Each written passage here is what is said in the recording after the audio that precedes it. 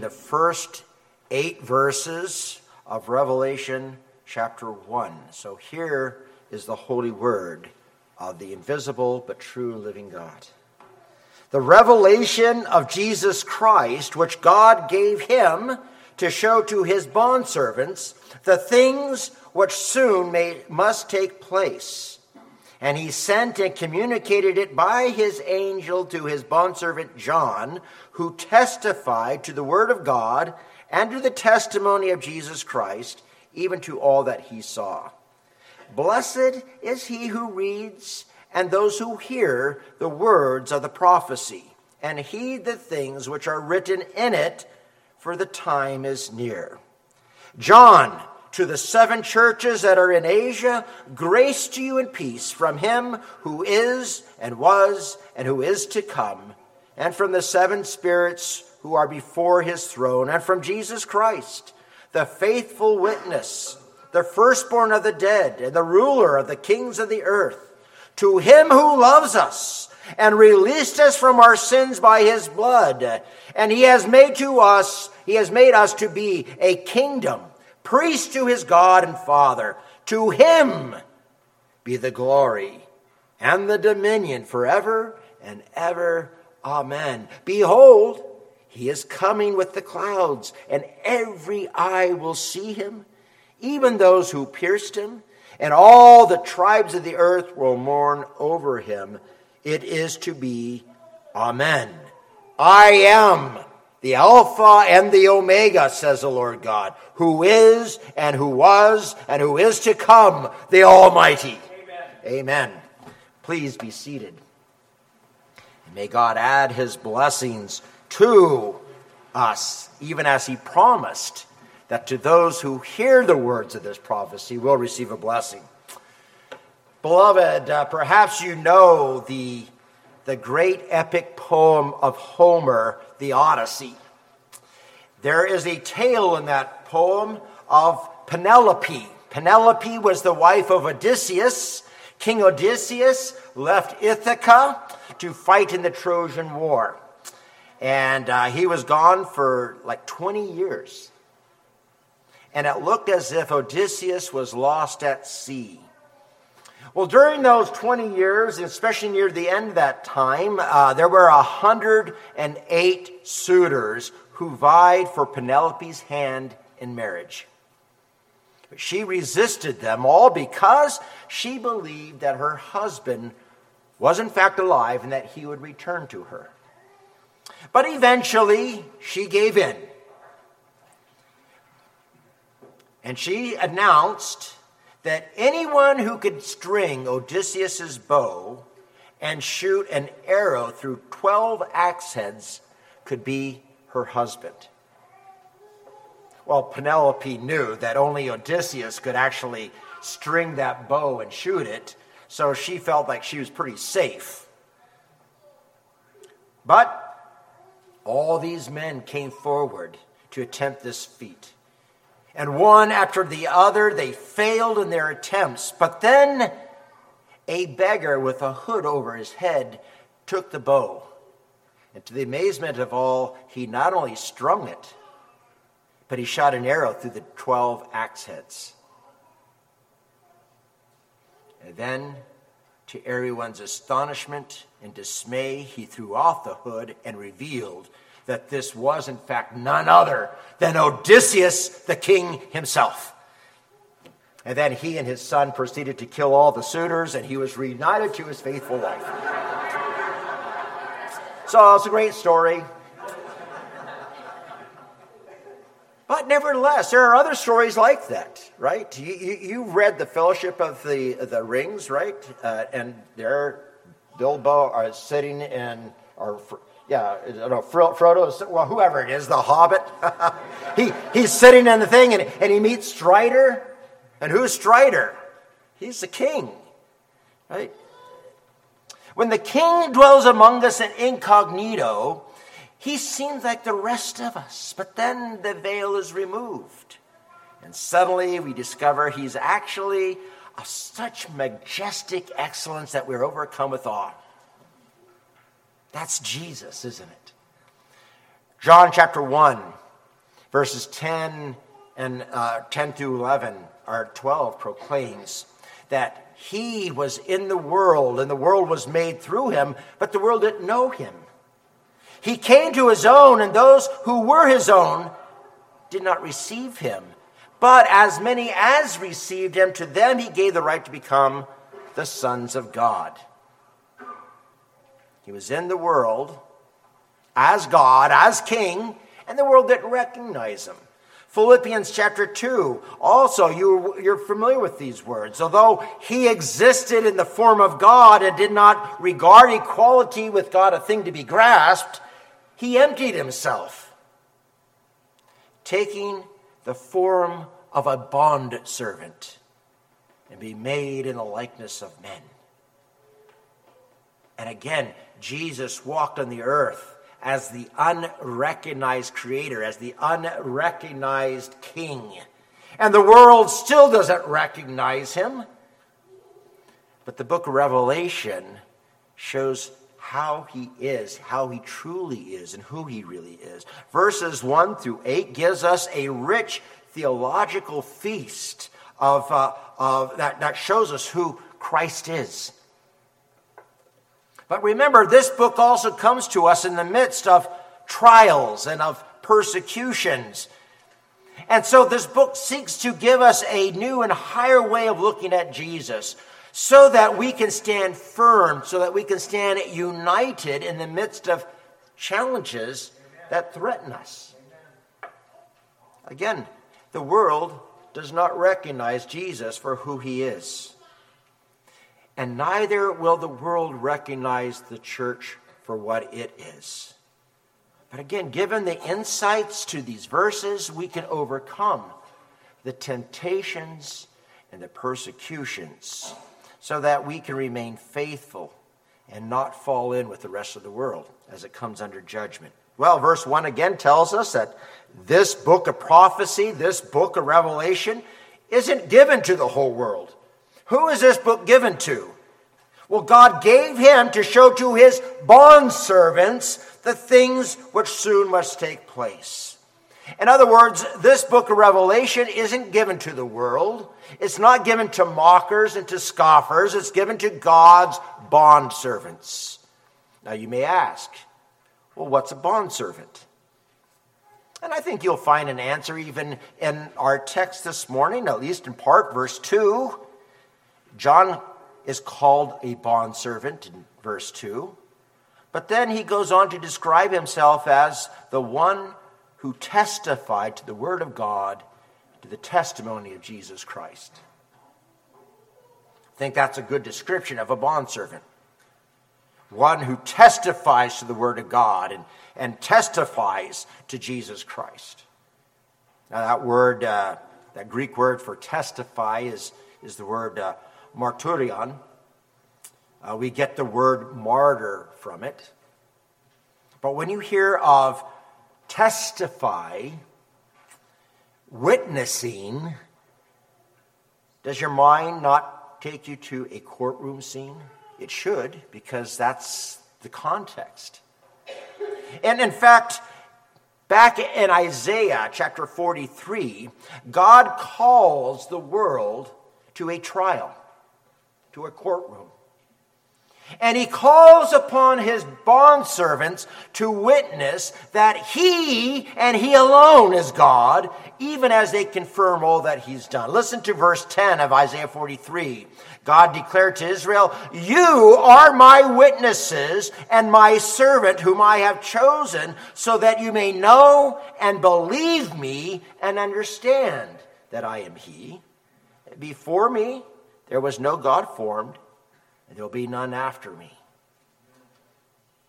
And even as we take the gospel to the ends of the world, declaring that he alone is God, that he alone is Lord, Acts chapter 1 verse 8 says that we are Jesus' witnesses. And so again, a bondservant is in this regard. He is one who testifies to the message of salvation in Christ. That there is but one God. And this one God so loved the world that he gave his only begotten Son, Jesus Christ. We testify not only with our words, but with our lives. But notice again, if you turn to verse 3, what it says. Blessed is he who reads, and those who hear the words of the prophecy and heed the things that are written in it. And I think this also gives us a very important description of what a bondservant is. You see, here we're seeing that a bondservant isn't someone who merely calls himself a Christian or someone who calls Jesus Lord. There are many people who call themselves Christian. There are many people who say that Jesus is Lord, but they have very little regard for the Scriptures, for the Word of God. In fact, you know me, you know that I like looking at polls and that kind of stuff. Well, in May of 2022, so a little less than a year ago, after polling 1,000 evangelicals, Gallup polls discovered that 58% of evangelicals said, only 58%, or 58% said that the Bible is God's word, but not everything in it should be taken literally. That's over half of evangelicals say that the Bible is not to be taken literally. And its State of Theology in 2022 also, Ligonier, had a similar report saying that 53% of evangelicals agreed that the Bible, like all sacred writings, contain helpful accounts of ancient myths, but is not literally true. Again, this is a majority of evangelicals saying that the Bible really is just helpful stories of myths. But if the Bible isn't to be taken literally and is regarded only as a helpful book of myths, why heed any of its teachings? Why obey it? But what we're seeing here in verse 3 is that the bondservant is one who takes God's word seriously. In fact, it mirrors what Jesus said in the Sermon on the Mount in Matthew chapter 7, where there Jesus said, "Not everyone who says to me on that day, 'Lord, Lord,' will enter to the kingdom of heaven, but he who does the will of my Father who is in heaven." It's not just simply calling Jesus Lord. It's taking his word seriously and doing the will of his Father. In verses 24 through 27 of Matthew 7, Jesus goes on to say, "Everyone who hears these words of mine and acts on them may be compared to a wise man who built his house on the rock. Well, everyone who hears these words of mine and does not act on them will be like a foolish man who built his house on the sand." And again, the point being here is that the bondservant is one who hears the Bible, who believes it to be the very word of God, and then heeds it. He believes it. That word heed means to keep, to guard it, to watch over it, to persist in obedience, to observe, to pay attention to. The bondservant is one who pays attention to, observes, and persists in obedience to the word that he has received from God. He clings to that word as unto life itself. Do you remember, for instance, when in John chapter 6, the crowds heard Jesus' hard words, "You must eat my flesh and drink my blood." And they said, "We've had enough of this." And they leave. And then Jesus turns to the 12 and he asks them a question. "Do you want to go too?" You remember Peter's words, "Lord, to whom shall we go? You have the words of eternal life, and we have believed and come to know that you are the Holy One of God. Where are we going to go? Where are we going to go?" That's the position of the bondservant. We don't have anywhere else. You have the words of eternal life. I can't go anywhere else. Can you confess that yourself? Again, you may not understand everything that is taught in the Bible, but you know that the Scriptures can satisfy your hunger like nothing else can. The Scriptures can lead you to eternal life as it points you to Jesus Christ. Only a person who clings to the Word of God, who hungers and thirsts for God's Word, only that person is a bondservant, a Christian. They come to the Scriptures because they know that these Scriptures, these are the words of the living God, inspired by God, profitable, makes us rich. It's profitable for teaching, for reproof, for correction, for training in righteousness. These words make the man of God adequate, equipped for every good work. Are you ignorant of God's ways? The bondservant then goes to the Scriptures where he may be instructed, where he may be trained. Are you playing with sin and unrighteousness? Are you confused and darkened in your mind? Then the servant of God goes to the Scriptures to be reproved. And he submits to that. He doesn't argue to justify his sin or his position. He doesn't try to twist the plain meaning of the words in order to appeal to ungodly philosophies or cultural norms or a science. No, he lets the Word of God speak for itself, and he submits to it. And he seeks for the Word of God to control his beliefs, to control his affections and his actions. He doesn't sit above the Word of God as a critic and as a judge. No, he submits to it. A very famous psalm is Psalm 1. And you know how that psalm, as it opens up the whole Psalter, how that psalm declares, how blessed is the man who does not walk in the counsel of the wicked, nor stand in the seat of sinners, or stand in the path of sinners, or sit in the seat of scoffers. But he delights in the law of the Lord, and in his law he meditates day and night. The bondservant that's being here described in Revelation 1 is the one who is not a casual hearer of the Scriptures. He's not one who pays a little attention to it, but rather he delights in it. He meditates on it both day and night. He is serious about the revelation that God has given to him. He considers the Bible as more desirable than gold, yes, than much fine gold.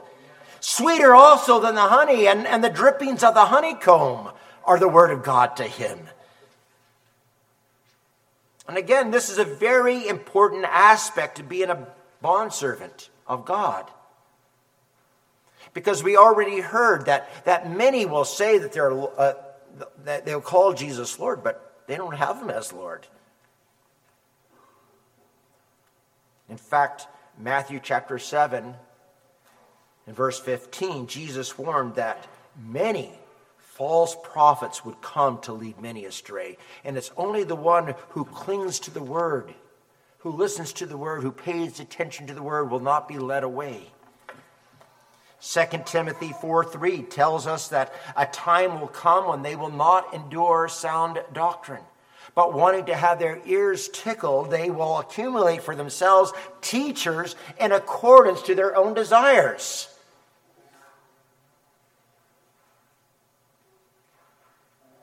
And because of that fact, if we progress through the book of Revelation in chapter 6, verse 9, chapter 28, verse 4, John tells us that there are saints who are slain, who are beheaded because of the Word of God.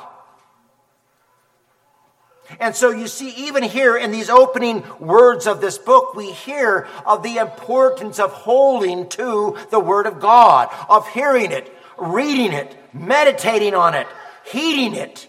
This is what makes a bondservant a bondservant.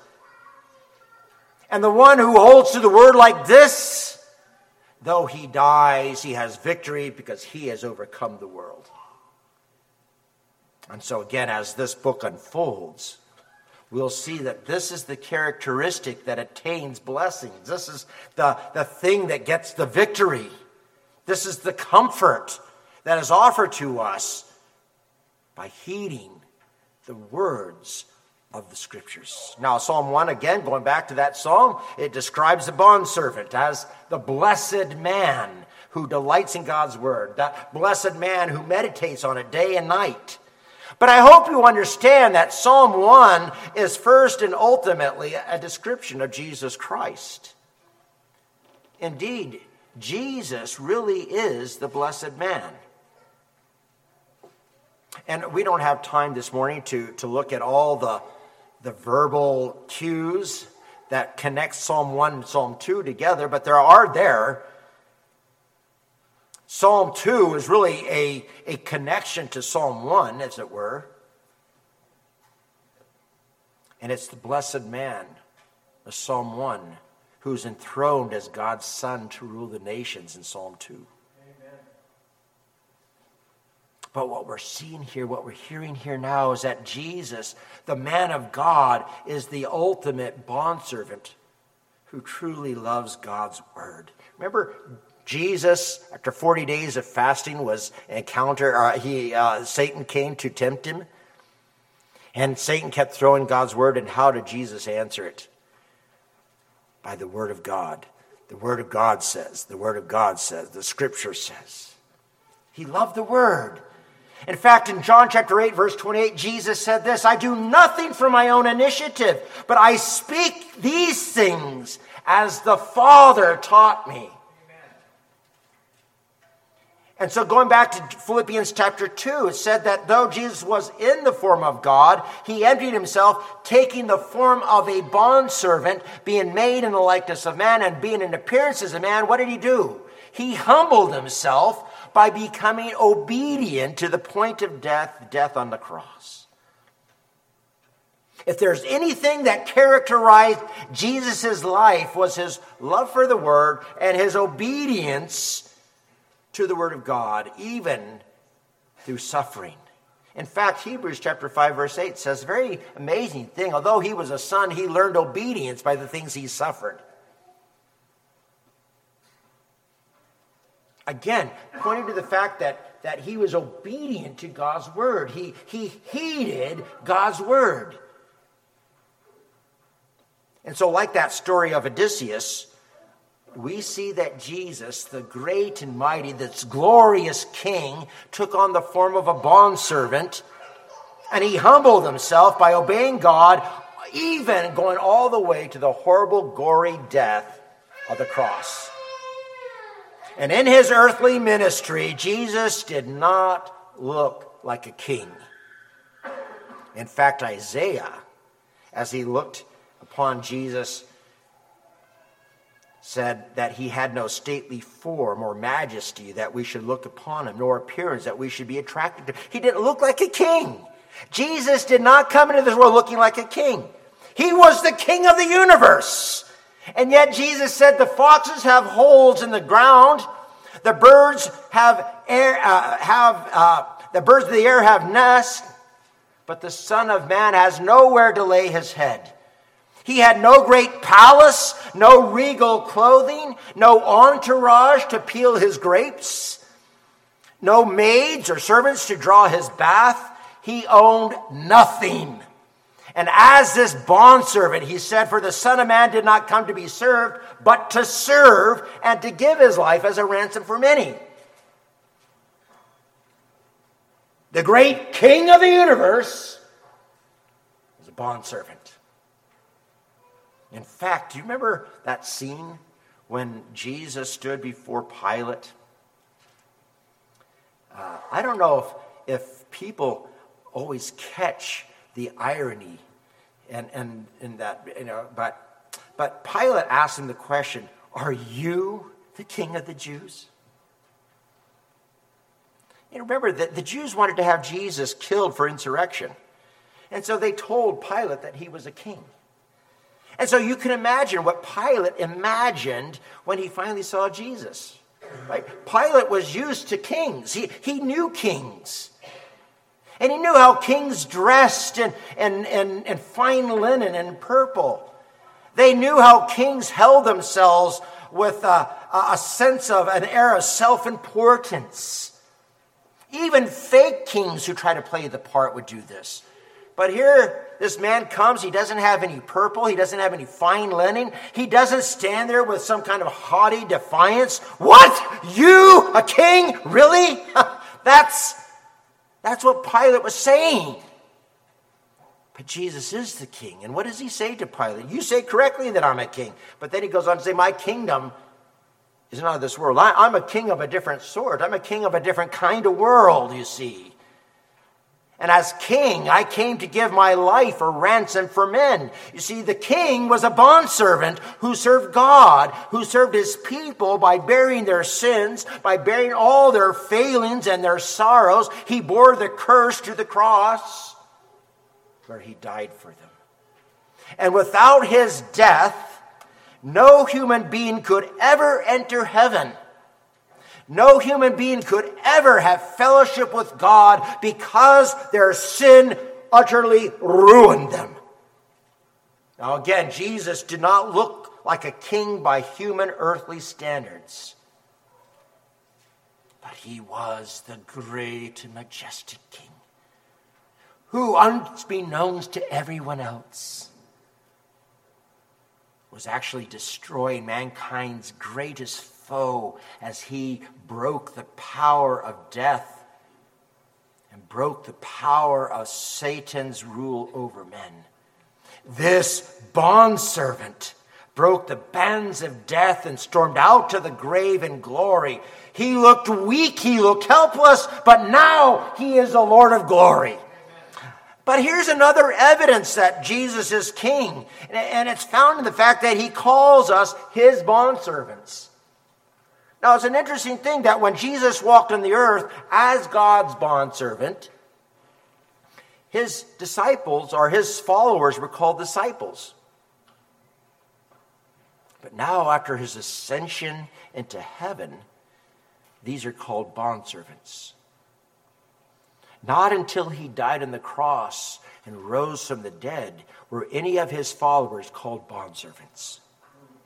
But now that he's ascended, now that he's on the throne of heaven, now that all power and authority is his, we are his bondservants. And that was a very precious term that Paul, for instance, used of himself.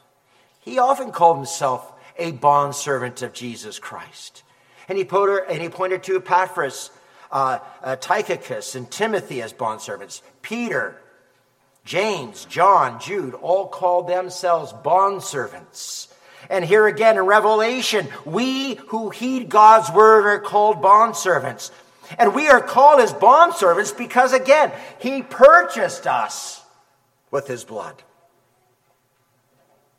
We saw that in our text today, that he has delivered us by his blood.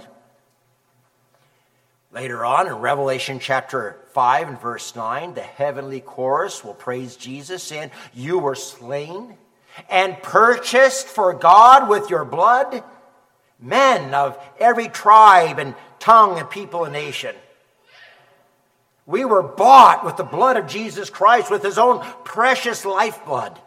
In 1 Corinthians chapter 7, verse 22 and 23, Paul exhorts us to live in the fact that you were bought with a price. You were bought with a price. So now you are, Paul says, Christ's slave. And in Romans chapter 6, verse 18, he again says, having been set free from sin, you are now slaves to righteousness. Again, Jesus bought us with his blood, and he set us free by his blood from slavery, the slavery of sin, slavery of death, the slavery of unrighteousness. And he bought us. We belong to him. He purchased us. Now, when we think that we are his bondservants, oftentimes we think of our duty to him to remain faithful to his word, to remember that we don't belong to ourselves, that we belong to him, and therefore we're to live in a certain kind of fashion, in a certain kind of way, and all that is true. But the great important thing of being called his bondservants here is that because he bought us, we are precious treasures to him. We are his precious treasure. And that means that he will support us, that he will protect us, that no one can take us from his hands. That's the message of Revelation.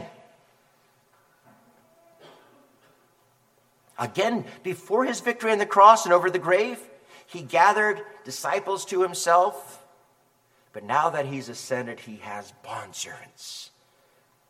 I think this is a very interesting and important point because, again, while on earth, Jesus was humble, right? He was lowly. He was without outward majesty or regal comeliness. But now look at him. Revelation 5, or Warren 5 says that he is the faithful witness, the firstborn from the dead, the ruler of the kings of the earth. Verse 6, to him be the glory and the dominion forever and ever. And verse 8, he is Alpha and Omega, who is, who was, and is to come, the Almighty. You see the progress from humility and suffering to glory and great honor indeed. That's part of the message of this book of Revelation. And this is the message that he gives to you, O Christian, Christ's bondservants. You must also go from humility and suffering into glory and honor. As his bondservants, as those who have been purchased by his blood, as those who have been set free from sin and the power of the devil. Again, what is your role? Well, verse 6 tells you that he made us to be a kingdom, priest to his God and Father. Christ died on the cross, and he accomplished this tremendously wonderful salvation for us. And as a result of his exaltation, we are brought into his kingdom, not to be mere slaves. But here's the interesting thing. As his bond slaves, we are kings. And we share in his priestly office because of our union with his death and resurrection. Moreover, if being a bondservant means holding on to his word, to testify of Jesus Christ, to speak of all that we see and know, then there is a very real sense in which the bondservant enters into also the office of prophet. So you see, we're kings, we're priests, we're prophets. In fact, Amos chapter 3 verse 7 declares, surely the Lord God does nothing unless he reveals his secret counsel to his servants, the prophets. And with that, look at verse 1 again. God says that he's showing us these things which soon must take place. What is God doing? He's revealing his secret counsel to you, his prophets. God has taken his servants into his high court to reveal his secrets to them.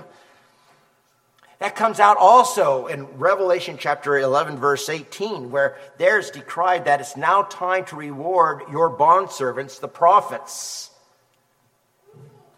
The whole purpose of why Christ humbled himself, taking on the form of a bondservant himself, the whole purpose of all his suffering and his dying was for this very thing, that you and I and all God's people would serve God by entering into this holy office of prophet, priest, and king, so that we would reflect Jesus Christ in his holiness.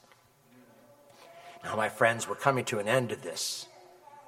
But isn't this a comforting message to you? Again, Jesus' majestic kingly glory is manifested in the fact that he has now purchased all kinds of people with his blood. And he has taken those who were slaves of sin, enslaved to the fear of death, and he has set them free in order to serve God. 1 Corinthians chapter 6 reminds us that neither fornicator, nor idolater, nor adulterer, nor effeminate, nor homosexual, nor thieves, nor covetous, nor drunkards, nor revilers, nor swindlers will inherit the kingdom of God. And such were some of you, but you were washed. You were sanctified. You were justified in the name of the Lord Jesus Christ and the Spirit of our God. And that fulfills what Psalm 68 envisions of Christ, where there in verse 18, you have ascended on high, you have led captive your captives, you have received gifts among men, even among the rebellious, that the Lord God may dwell there. Because of his great mercy, we are now his slaves. We love to do the will of God from the heart, not as men pleasers, but from sincerity. And he dwells among us. Now, unfortunately, we don't always look like priests, do we? We don't feel like kings, and we don't act like prophets. Well, maybe we need to repent of that. But while he ministered as a bondservant, Jesus didn't look much like a priest, prophet, or king either, even though he was. His glory was not publicly revealed on earth, but it is in heaven. And that, my friends, O Christian, is where your glory will be revealed also. And here the book of Revelation calls you to exercise your faith and not to forget that word that was spoken to us in 1 John chapter 3. It says, "Beloved, now we are the children of God. And it has not yet appeared what we shall be like, but we know that when he appears, we will be like him, because we will see him just as he is. And everyone who has this hope fixed on him purifies himself just as he is pure." Again, the world didn't recognize Jesus, and the world doesn't recognize God's grace in us. It still mocks us. It accuses us of being hypocrites. Oh, my friends, and you might want to believe that, but listen to the word of God more than you listen to the voice of the devil or the voice of the world or even your own conscience. We are Jesus's bondservants. Not because we were good, not because we were righteous and holy and deserving in ourselves. Oh no! He bought us because we couldn't save ourselves. Again, we were sold into sin and death. But he bought us. We belong to him. So we owe him our eternal lives. Let us rejoice in this grace. This grace that calls us into his courts, where he gives to those who love him his secrets. Amen. Let's pray. Lord, we thank you that in Jesus Christ we have life, that in him we have all things that are necessary. We thank you, O Lord, for this high calling of being a bondservant of King Jesus, that we are his bondservant, that we belong to him. And because we belong to him, he protects us. Because we belong to him, he provides for us. Because we belong to him, he will glorify us, even as he is gloried. Oh, Father, we look forward to that day. But between now and that day, we pray that, Lord, you would make us to be faithful. Help us to cling to your word above all things, to trust in the promises that are given to us here in your word, that we may see and know that you truly do dwell among us. We ask this for Christ's sake and in his name. Amen.